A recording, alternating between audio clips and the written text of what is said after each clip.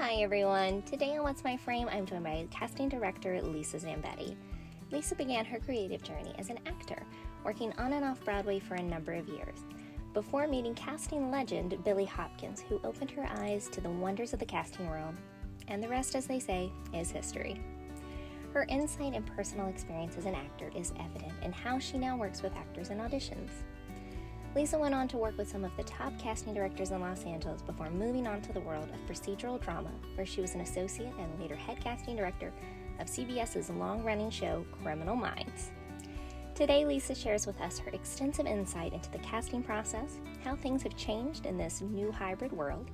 She also shares her insight into the often misunderstood world of video game casting and what an incredible opportunity and door-opening job that can be. For those that want to learn more about Lisa's insight, you're in luck. She coaches as well as offers multi-week workshops through her website. And if that wasn't enough, Lisa somehow also finds time to host 2 podcasts. And for fans of true crime, I highly recommend these shows. Both are linked in the show notes below. Without further ado, let's get to the conversation. Hey Lisa, thank you so much for joining us on What's My Frame. We're so glad you're here. Thank you. It's so nice to meet you. We have a mutual wonderful friend in Jeremy Gordon, the casting director. And so anybody who he thinks is good because he's a tough crowd must be a wonderful, gentle spirit. So it's great to meet you. Oh, thank you. That is very kind. Jeremy and I clicked over love of animals, and he is without question good people. Would you mind starting us out with your journey into casting, what drew you to that part of the industry, and just a little bit about yourself? Oh my goodness. Okay, I'll try to keep it short. I'm sure nobody wants to hear this, but that's okay. As long as it's tall of a building as you want, the floor is yours. No problem. I mean, so I was an actor for a bazillion years in New York. I was so lucky I acted on Broadway and then off Broadway, off Broadway, so off Broadway. It's called Montauk. It is literally as far east as you can go without falling off the contiguous United States. But anyway, and I worked regionally and blah, blah, blah. And then there was, I think for a lot of people, and I think through COVID, we've learned this, that crisis can equal clarity. And if you go through a crisis, it is immediately clear if you need to change jobs, change careers, change your domestic partnership or whatever. So, I came to that kind of point where I was like, I need to pivot. And wow, it was like, talk about being woke. I mean, all of a sudden, like the blinders came off my eyes and I'm like, oh my gosh, casting is just perfect. For me, because I know how to talk to actors. Obviously, I've been a director for a long time in theater, so I can talk to, and I was a playwright, and so I kind of have vocabulary from all of those things. And so when I pivoted and I started interning for a very, very famous casting director in New York City, I realized very quickly that it was just the perfect thing for me, because for me, as even when I was on Broadway, for my brief shining moment there, it was really the collaboration and rehearsal that I really loved. And then once it kind of got time to performing, I sort of lost the interest in it, especially over a long run, and so that should really, that really told me like, okay, the pinnacle of what you kind of set out to do goal wise, and you're still not happy. So anyway, so it was a great pivot, but as an actor, and any actor listening to this will understand, once you're on that side of the table, you're so curious as to how decisions get made and what's the magic formula to being cast. And so that was very, very interesting to learn what that is and what it is not. So that's kind of my journey in a little nutshell. That's amazing. And I always love when someone is in the creative molding of the clay side of things that has an acting background, because they do communicate in a very similar way. Going right off of that, what was the biggest things that you saw that casting was and was not? Because I think often we talk about the surface level of casting and we don't really talk about the day in and day out grind and process and decisions and all of that. Well, I think that you need to know that the team, the director and the writer and the producers and the casting director and his or her team, it's all a process for them too.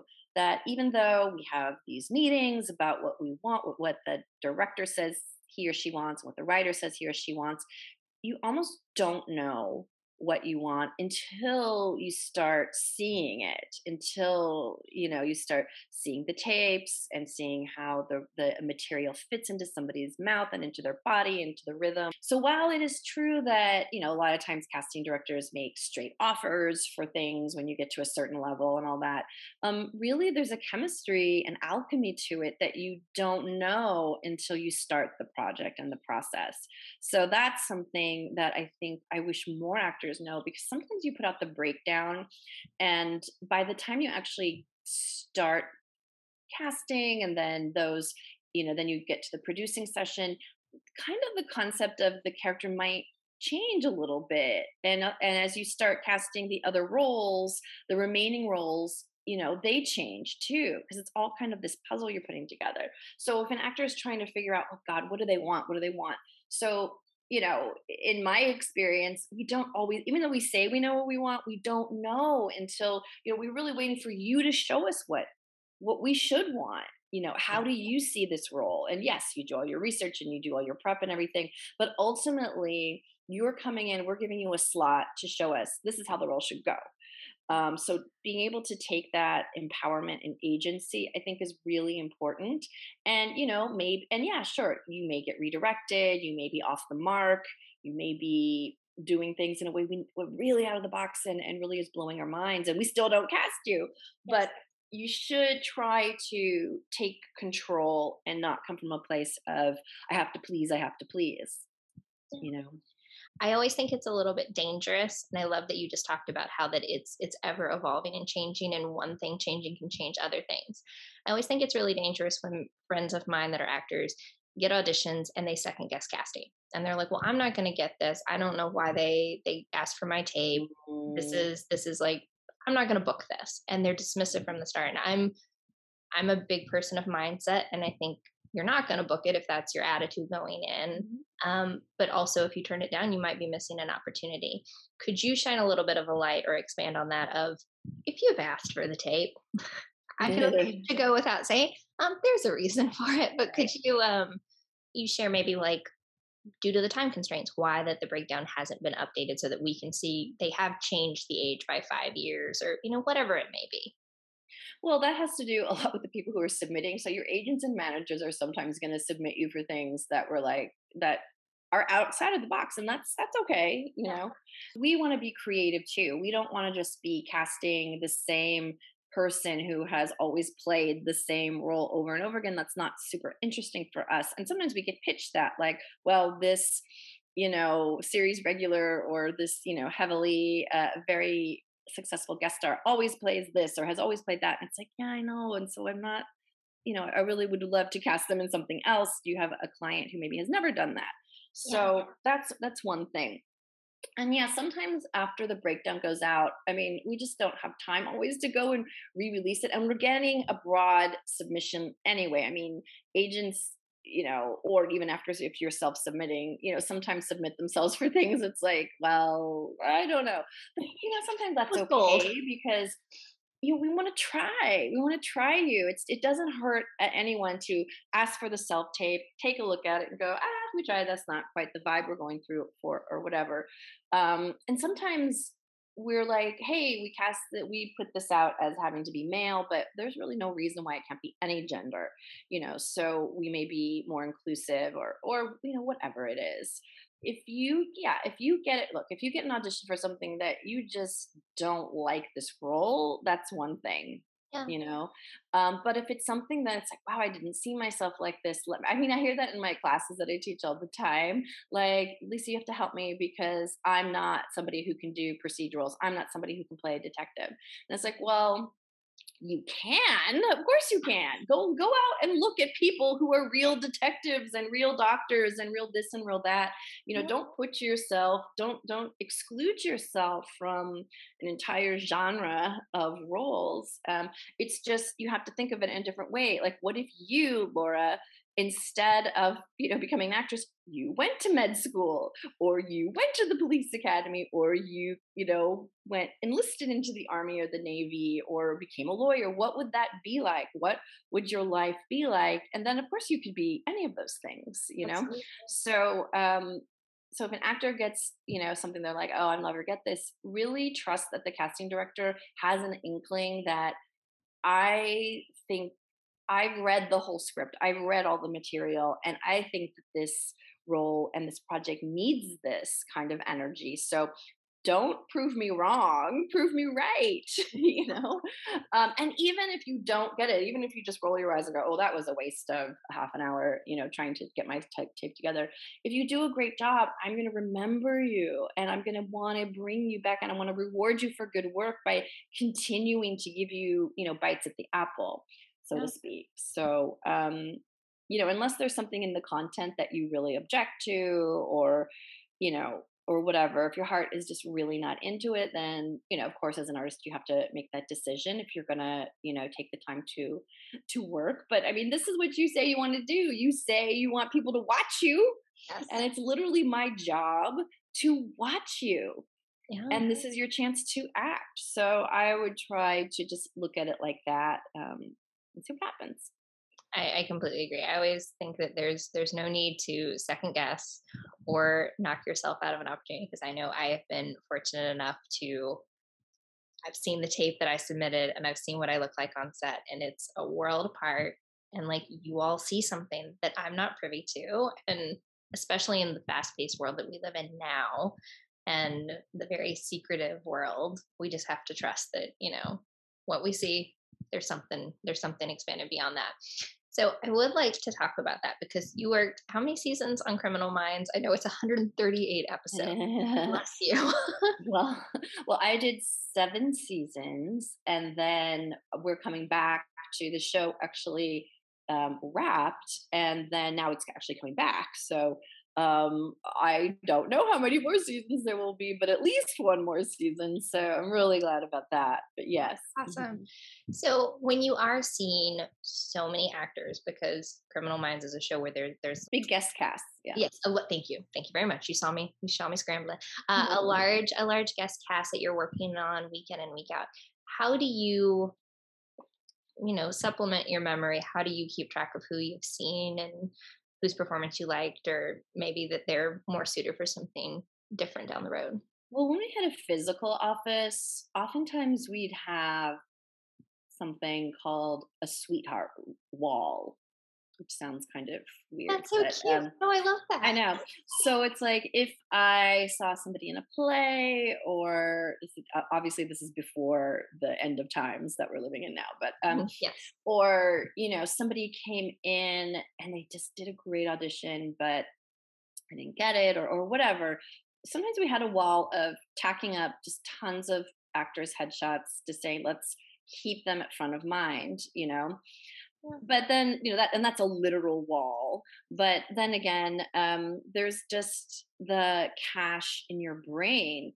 Now, I'm really, one of my philosophies is that this business takes place much more on a subconscious level than a frontal cortex level. So, for example, if I'm going through a submission for one role and I could get 1,500 to 3,000 submissions for one role, and yes, I'm scrolling through, looking at every face, and on a subconscious level I may not remember where I know this actor from, but my gut is like, okay, click them, as I'm going through. And some people I am, oh yes, it's Laura Linda Bradley, yes, let's click her for now, as I'm going through. But some of it is just like sort of a split second decision. Sometimes you'll be like, oh yes, I remember they've come in for us so many times, they're wonderful. Or, oh, I haven't seen that person in a while. It's just a very gut instinctual process. People say, oh, should I send postcards back in the day? And I think, yes, you should, or little thank you cards that have your face on it, because all of that sort of is accumulating imprint on when it comes time to be making choices. That can be very helpful. So yeah, I mean, and we do keep notes in our in our session sheets, I could go back to an old session if if I had the time and I really want it. Like, I don't remember if I like this actress or not, and I go back to when they came in last for me, and I may see some notes that I took. Um, or we have like in my office, we always have little codes like 1 star, Oh, big wow. heart, or whatever. I'm very visual that way. So big smiley face with exclamation points. It's like, oh, I must have really liked this actor. Awesome. Um, but everybody is different. There are other casting directors who take literal notes within the software that we use for those submissions. They might have extensive private notes on somebody in what we call breakdown, or in their casting workbooks or whatever. Everybody kind of has their own system. With everything good, there is the other side of the coin. Was there a list of actors that either were disrespectful to somebody coming in and at the front desk when they were checking in, or is there a way that you all notated when you were like, no, like this person's not ready? Because I think it's really important for actors to be mindful of not only doing good work but being good people, because you all are the front lines that are going to be sending these people to set to be working with someone for 12 to 14 hours. Mhm. You don't want to be with an asshole. Well, that's so important. And what you said are really two different things. An actor who is disrespectful, who is already, before they're even cast, treating my assistant or my associate or the people in the waiting room badly. That is a big red flag for me. And no matter how talented they are, I would be very reluctant to Mhm. move them forward if my assistant was like, oh my gosh, you should have heard the way they were or seen the way they were comporting themselves. They were being very unkind. They were being very demanding. Like, where's a stapler for my headshot? Or where is the bathroom? Or this place? Anyway. Yeah, Um, we have uh, all seen that in the waiting yeah. room, sadly. Yeah. Yeah. That's one thing. Unfortunately, that's not that common in our experience, but maybe that's because we just are calling in really wonderful people. Now, the other issue, and so that's just something that we would keep in the back of our minds, and yeah, I mean, there's so many actors there. Why would we put somebody who's unkind and maybe volatile and maybe is so ambitious that it's making their behavior really, it's not going to be helpful on set. Why would I put them on set with my beloved series regulars or my beloved director or my beloved show? That doesn't seem to make sense. Now, the other issue is if they're not ready. Now, that is a really interesting thing, because for me, it's like not about actors who are good or actors who are bad. I really feel like no matter who you are as an actor, there is one role that you can kill. I mean, and it may not be a role on my show that I'm going to be able to cast you on, but you do want to keep giving people chances, keep checking in with how people's skills are coming along, and I have a lot of roles that are like a cop or a barista or a nurse who it's not a huge line burdened role, but you want to give people chances to get that first co-star and stuff, and so you'll keep trying people just to see, have they settled into themselves, are they less nervous, are they have they just got obviously more confidence and have done a lot more work, studying and working with this kind of material so they can come in and be effortless and authentic. So yeah, you always want to you don't always have time to re-see a lot of people, but of course you want to keep giving people a chance, especially when you see that potential. It's like, oh, they just need to get out of their own way. Oh, they just need to get into a good maybe emotional availability class or just a good technical class so they can be smoother. It is such a multifaceted, all of the stars have to align. It's not Sure. just being here, it's not just being union, it's not just having great headshots. It's all the stars Right. magically aligning for your part. Now, seeing so many new actors, because there's always faces coming in and leaving LA, sadly. Do you have a favorite audition story from either discovering someone or just someone that you had brought in several times and just trying to find that right role for them? And this can be on any project. Yeah, there are so many people who, for Criminal Minds, it's such a particular kind of key that you're trying to unlock with each role that you can keep bringing actors back in 10, 12, 13, 14 times, and until they finally are the key that the director wants to use for this lock, so to speak. And so when that happens, we just are cheering, right? And we're so happy for you. But it can take a few times, and that's a lot to ask for an actor, especially on drama, because you might have to prepare some really gut wrenching material, and I mean, now it's a little easier. You don't have to drive all the way down to and keep your emotions going all the way on your drive through the valley to get to whatever office and sit in the waiting room with everybody and try to keep your focus. Now you can do that at home, which hopefully is a little bit easier. But it can take a really, a long time. Luckily, on Criminal Minds, where a wonderful actor came in and he just delivered this fantastic monologue, and it was so moving and gut wrenching. And but he didn't get that particular role. But of course, on a procedural, next the following week, we had a very similar role of somebody who had a gut wrenching, gut punching monologue to deliver. And that particular director, I was like, here's this guy. What do you think? He auditioned last week, and so the director just watched him and went like, "Oh gosh, he's amazing. Yes, let's him. Let's just cast him. We don't have to even. He doesn't have to audition with the new material, And that's not a lazy thing to do. That's like recognizing somebody who you can see can bring it. They're already where they need to be, and so then that's such a happy call to make to somebody's agent, saying, "Oh, by the way, they're cast. If they're available, they can have this role." So that happens, every once in a while. It's not super often, but it happens. And that's why you never know what seeds you're planting with good work. You just have to trust that this is a career, Laura, that I always try to explain to people is just not like any other career that has a linear progression. It's not a meritocracy. It's not, A to B to C. It's really start at Y, go back to J, go to Z, or actually it's very circular. Mhm. It's almost like a spiral. So Yeah. you just have to sort of retrain your brain about what will pay off and what won't. And you almost can't even worry about that because there are so many things on our side of the table that you have no control over, that we don't even sometimes have any control over. Actors that we're rooting for that we think are perfect, maybe for whatever reason. And it could be a very superficial reason, or it could be a very deep reason, they just are not going to go for, and we have to continue our search, or shift gears in a different direction.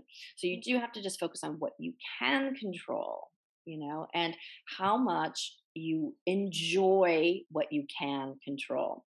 And there is no shame at all, to saying, you know what, this is not for me, and it's never going to be for me, because I can tell you that even when you get more established in your career and you work more, it can get even more frustrating after you've been a booking actor, if sometimes that dries up, or you can't break out of a certain lane that you're in, or it's almost never going to be satisfying the way a linear link by link career might be satisfying for somebody.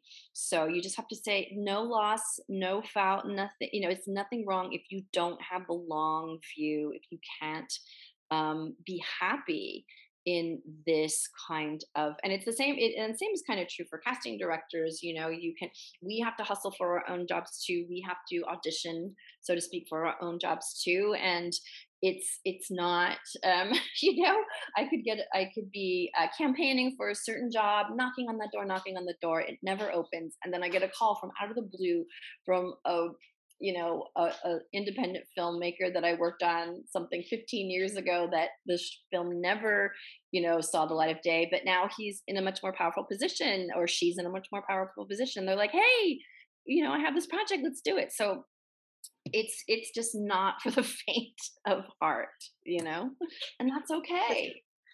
No, and I appreciate you pointing that out, and to enjoy what you have control over. I haven't heard it put quite that way, but that's so true. Are you actively teaching now? Oh, Yeah, I teach at a lot of different studios, and every once in a while, I just offer on my website. You could sign up for a class with me or a coaching with me, and we just finished a fantastic 3-week class in drama. Drama roles, and oh my gosh, so much talent. And I try to keep the classes small so we can really work on, large guest star scenes and really break them down and stuff like that. So yeah, so on my website, I usually post when I'm going to do the next one. A lot of people are, well, we're all kind of tired, which is understandable from the Yeah. last 2 years. And I hear a lot of times from actors that they're even more so in their head because of the disconnect that they feel from casting, when they are asked for a self tape, Mhm. and they don't. And I think it is, an opportunity to get tripped up when you're trying to assume what they want and then put yourself in that box versus just you bringing what you instinctively do. But when do you think is right for your office to either send an email and ask a question, send a second take if you truly feel like there's a fork in the road? Like, how do you think is the best way to navigate when we are doing self tapes? You can always be talking to your agent, and they can ask questions for you. So if you have a question about, wait, does this have a dialect or doesn't it? Or maybe, oftentimes there are typos in the in the sides, and you're like, I don't understand. One minute she says this and the next minute she says this. And so, getting clarity on, your agent can always very, nicely get clarity for you and stuff like that.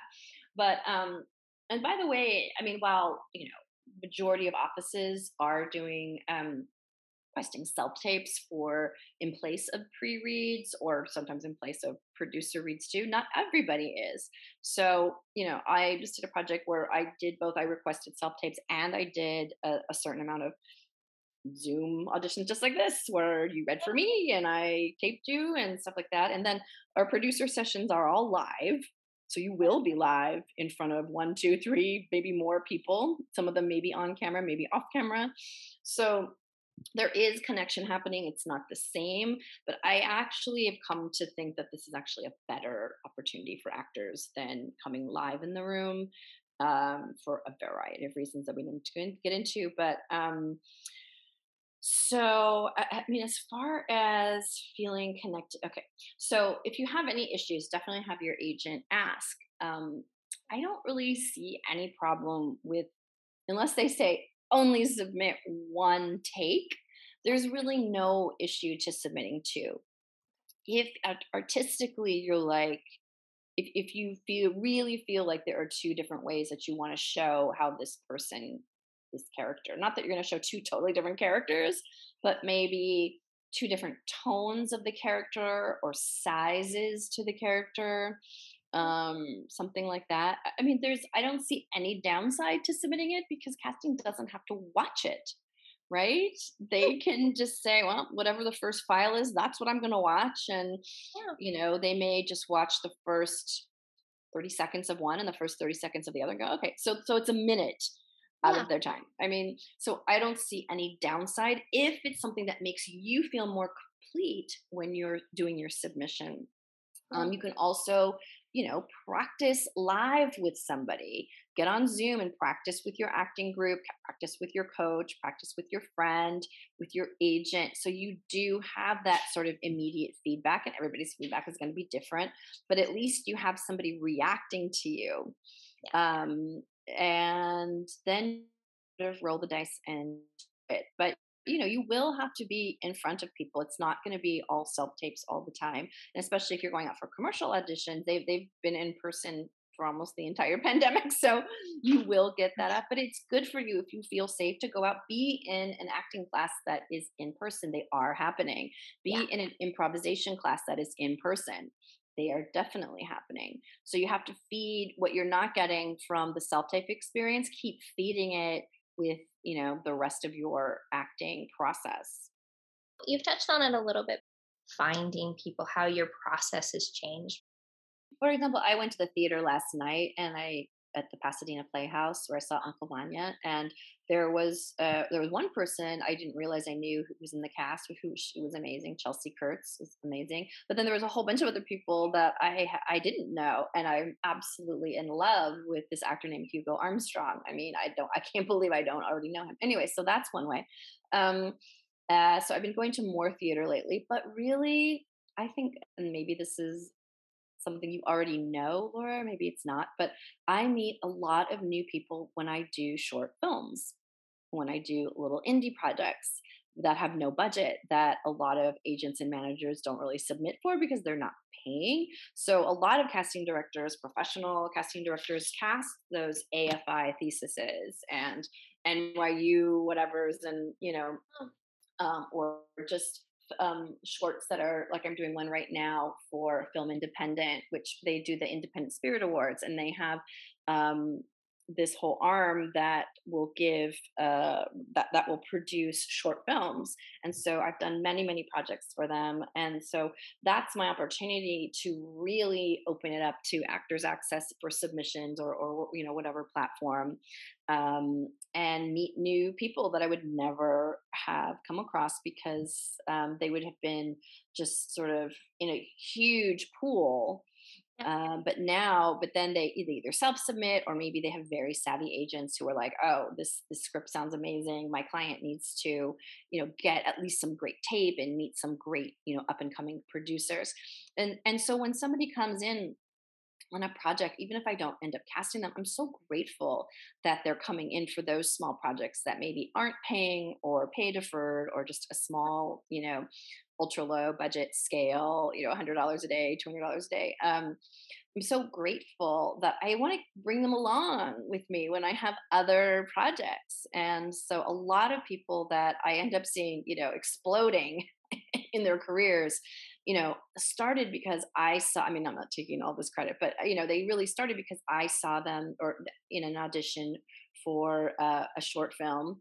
I maybe got them their first co-star on a TV show, and then boom, boom, they parlay that into a guest star, on something else, and they're just discovered, which is great. And that's great when that can happen, and that's a trajectory that is very satisfying, going from A to B. But of course, that's not going to last. But anyway, so that's how I meet people, and I also I watch things that are on YouTube. I watch things on Funny or Die. I've started watching things that come across my Instagram feed. There's this one actor that I've become obsessed with because she's so hilarious, and she does all these great impressions, and I just love watching her.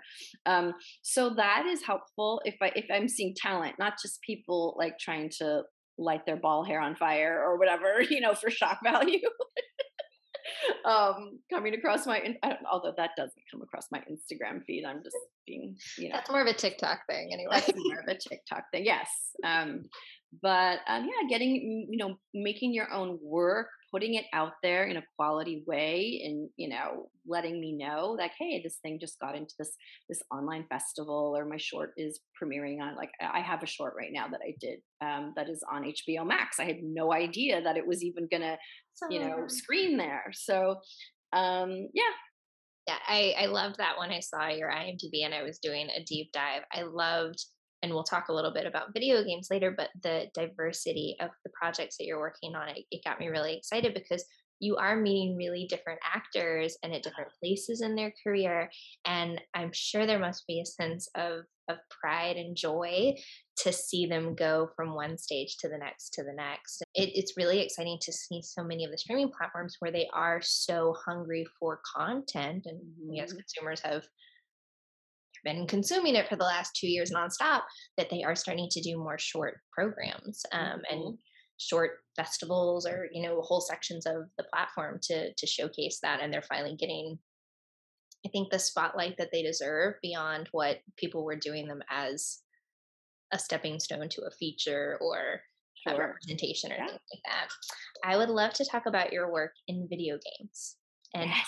how Do it. that casting mirrors but also differs from TV film, because I know very little about that world. I thought that was really exciting. It's so exciting. And now, if you don't play video games, you're not even going to understand what you're going to be like. What are you talking about? Now, I don't play video games. And the first time I was hired to work on one, I was like, what are you talking about? Are we going to have actors just jumping around and shooting things? And what is that? So I didn't know anything about cut scenes. So these are scenes, these are filmed scenes within the games that are the most beautiful love stories and the most beautiful hate stories, and combat scenes, but also very, very nuanced scenes. I mean, it's just like any great storytelling. Video games have scenes in them, Yes. really fully developed scenes, and these scenes are what I cast, I don't really do VO casting per se, but I cast motion capture and performance capture and likeness capture. And those are three very different things. So that means that if you're cast, it's you. It's Video you game. in the game. So That's you. cool. That's your face. I mean, there is one very famous video game that I worked on, Jedi Fallen Order, where Cameron Monaghan, who, if you watch Shameless, he was one of the brothers, the brother with the red hair. So he came in and auditioned for me, and he was fantastic. And if you go and watch scenes from that video game, it's him with his red hair and his, it's 100% him. Animated, or whatever you want to call it. But and so anyway, those are some of the best roles that an actor can play, because you could be playing, a hero in any time period. You could be playing a monster, or you could be playing obviously a superhero, or somebody that transforms from one thing to another. So especially for theater trained actors, it's just a great play space, because when you're on a video game set, there's nothing there. It's all There's imagination. no airplane there. The thing that you're jumping into or crawling through, it's not really there. You're just kind of in a black box theater grid, basically. And you have to create the walls and the tunnel you're crawling through and the spaceship you're on. So it's a really great place for people who trained in theater, all those great movement classes, all those great voice classes, all those great viewpoints and composition classes, to use those skills. But at the same time, because the camera on the video game, well, it's all around you, but it's right in your face, like it's so close that you not only have to have great theater training, but you have to have a great sense of cinema and to be very intimate at the same time. And those are two opposing skills. So that's what is so cool about it, is you have to be intimate and intense and nuanced and internal. Yet at the same time, your acting presence has to be powerful enough to penetrate all the code that they're writing over you. So it's just a fantastic, the scenes, like I do teach a video game class, and it's so much fun because we create our own video game characters, and then I give them real scenes from past video games, and they're the best love stories in the world. They're the most compelling conflicts, and the bad guys and bad women are the worst, and the good guys and the good women are, and you could be set in a western, you could be set in outer space, it could be a western in outer space, it could be a military genre on a new planet. There's just no end to the worlds, right? So, and it's also a job that keeps on giving, because it takes so long to make a video game. um, you could do a few scenes. You'll basically be working almost all year, because you'll do some scenes, they'll go away and build the architecture, and then you'll come in, maybe you'll do a voiceover, but then you'll do another scene. And then, so it's a game that it's a job that kind of keeps on giving all year long. And sometimes they shoot here, sometimes they shoot in Europe, sometimes they shoot, all over the US, in Canada.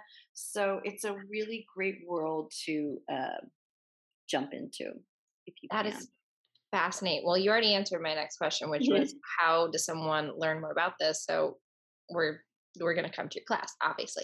Obviously. I'm geeked out about this now, because the little boy that I used to nanny for was very obsessed with video games, and I remember one time walking in and seeing that I thought he was watching a movie, Right. it was a full-on scene, and I had seen the cover of the game, and I was like, wait, what is this? And he's like, oh, that's the intro. And like, of course, at 11 years old, he was extremely dismissive of it, but I was like, that's interesting. And now, years later, the pieces are all dotting together.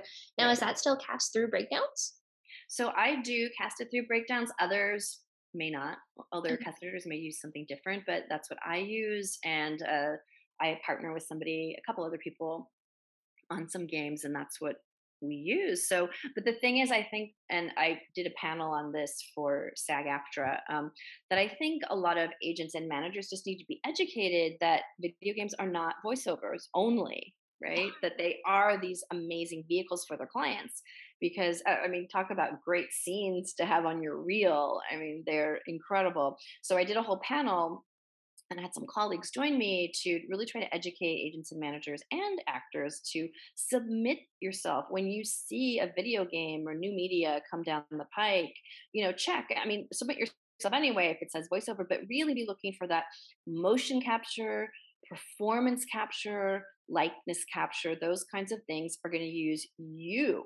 The performance capture and motion capture. The performance capture. It's going to be your emotions, even if they make your eyes a different color or your hair made of snakes or whatever, it's still going to be you. And then likeness capture, it's really going to be you. Oh, no, Mhm. I feel like I'm very involved in union service. Was that at the SAG Foundation, the SAG After Foundation? I believe it was, I'm yes. gonna have to look because it may be in their YouTube. Yeah, I think it was Library. recorded, and so you'll see me, you'll see Tom Keegan, who is just a master video game director. I brought on some of my friends that we've cast. Karen David, who people might know from Walking Dead, she's been a series regular on that for a long time, and she's done a lot of games.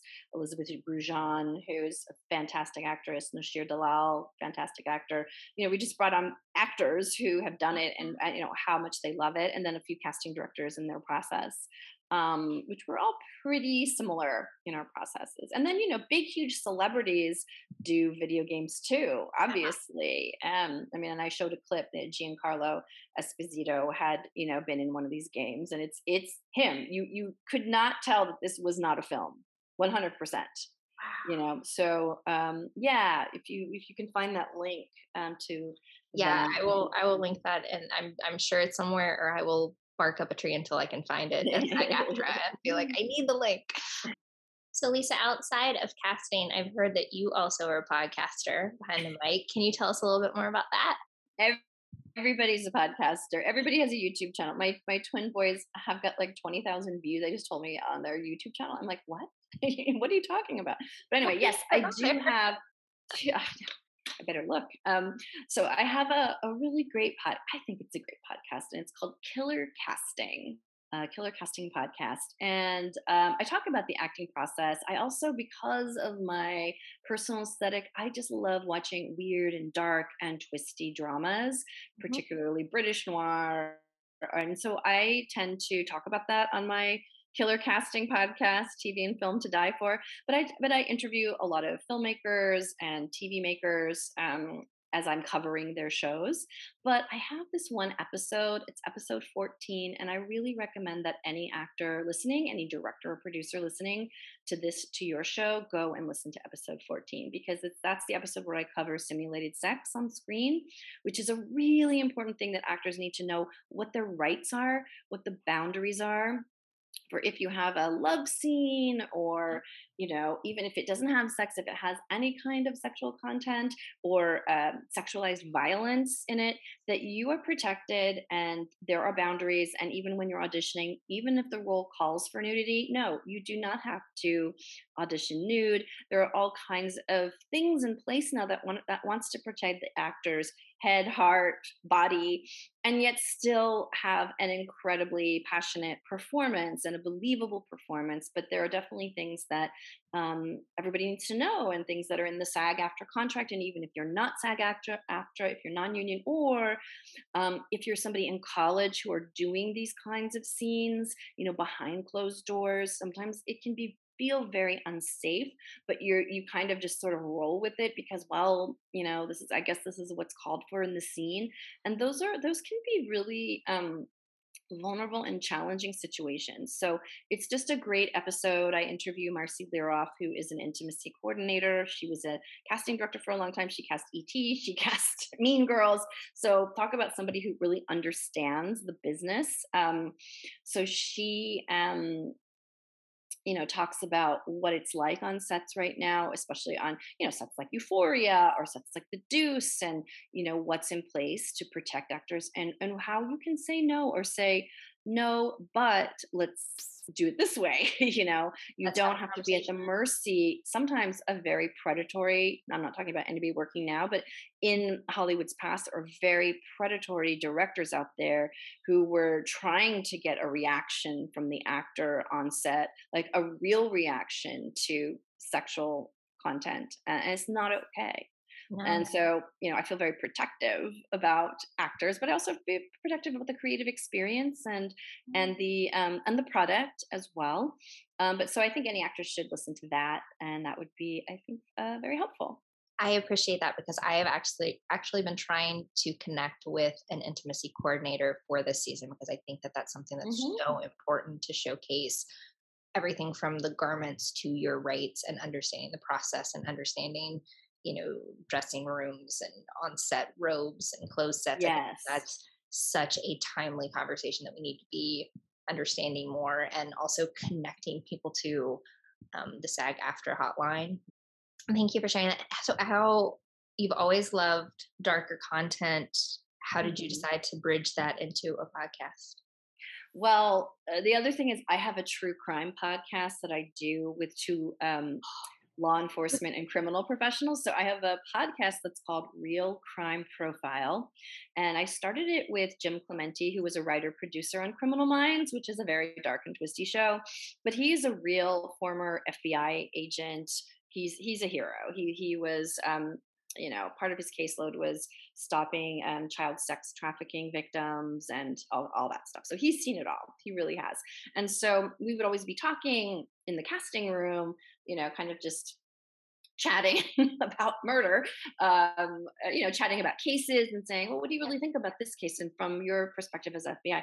So finally I said, Jim, what, would you like to do a podcast with me where I ask you questions about cases and you talk about it in long form? Because he's a lot of times he's on CNN or he's on SNBC or whatever, or Fox or whatever. And he only has like 30 seconds to talk about a case, but I really wanted to give him a long form format and I wanted to ask him questions and talk things through. And then he said, yeah, I'd love to do that. And I have a colleague who is former New Scotland Yard criminal behavioral analyst. So between the two of us and our two experiences and her focus and her career has been spent passing domestic violence laws and trying to have a stalker registry. I mean, these are really deeply committed individuals.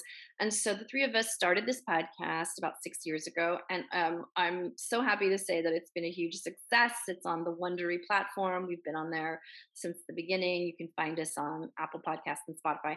So anyway, so we talk about every case in the media from Gabby Petito, which, very high profile cases, to very obscure cases that you may never have heard of. We take on, Johnny the Depp Heard trial. We take on Melissa Lucio, who was on death row last month and whose execution has been stayed as more information has come out about her case. So we talk about all different kinds of things, and sometimes we talk about documentaries. So we'll cover, Making a Murderer. We'll cover all kinds of documentaries and the dramas that are made out of documentaries, right? So right now there's The Staircase, The Dropout.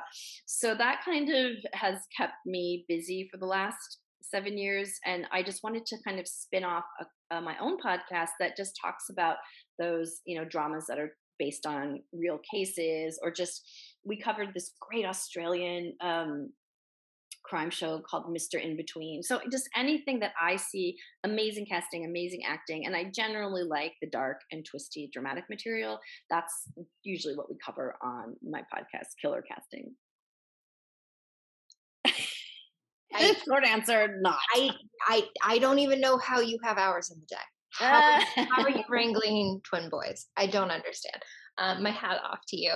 I love true crime podcasts. Right. I like every other woman. Just it's calming just hearing how safe and good your life is by listening to all Yes. of the minutia Yes. of Absolutely. oh my gosh. Well, I have a new podcast eventual too now. Lisa, I could talk to you for another hour. I want to be respectful of your time. You are absolutely delightful. Thank you. The last question that we ask everybody on the podcast is, what is one thing you wish you could go back and tell your younger self? I'm sure everybody has the same answer, but it's all going to be okay. It's all going to be okay. I mean, that's the biggest thing. I would just want to give myself a big, huge hug. All the things that I had so much anxiety about, and I put so many people in this business on a pedestal and made them seem like these other, I would get so nervous, Laura. I mean, people were so intimidating to me, because I just saw myself as, weak and not powerful and not talented. And just, they just seem like, so, and it's so nice as you get older. At least this is the one good thing about getting older, is that that really relaxes and you see people where they are.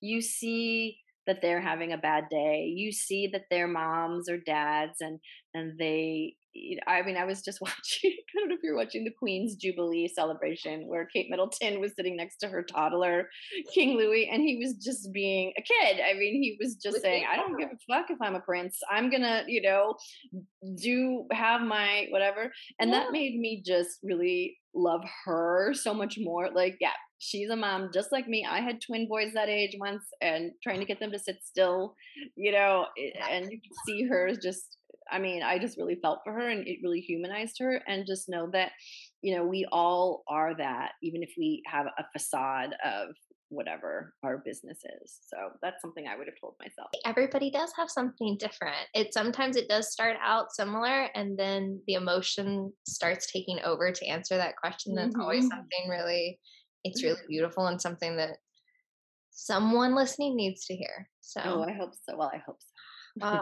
Lisa, I had the most amazing time talking with you, and thank you so much for all that you have shared and enriched with our little creative community. It means more than I can say. Well, thank you for providing this for them. You're just doing a great thing by having people share their experiences. It really demystifies, the whole process, and I hope it could be helpful. Thank you so much for such great questions. Hi, everyone. Thanks for listening. And to my guest today, Lisa Zambetti, we are so glad you're here. Y'all are the best part of our creative community. If you're not already, please join us on our social media at What's My Frame. I'm Laura Linden Bradley, and we'll see you next week.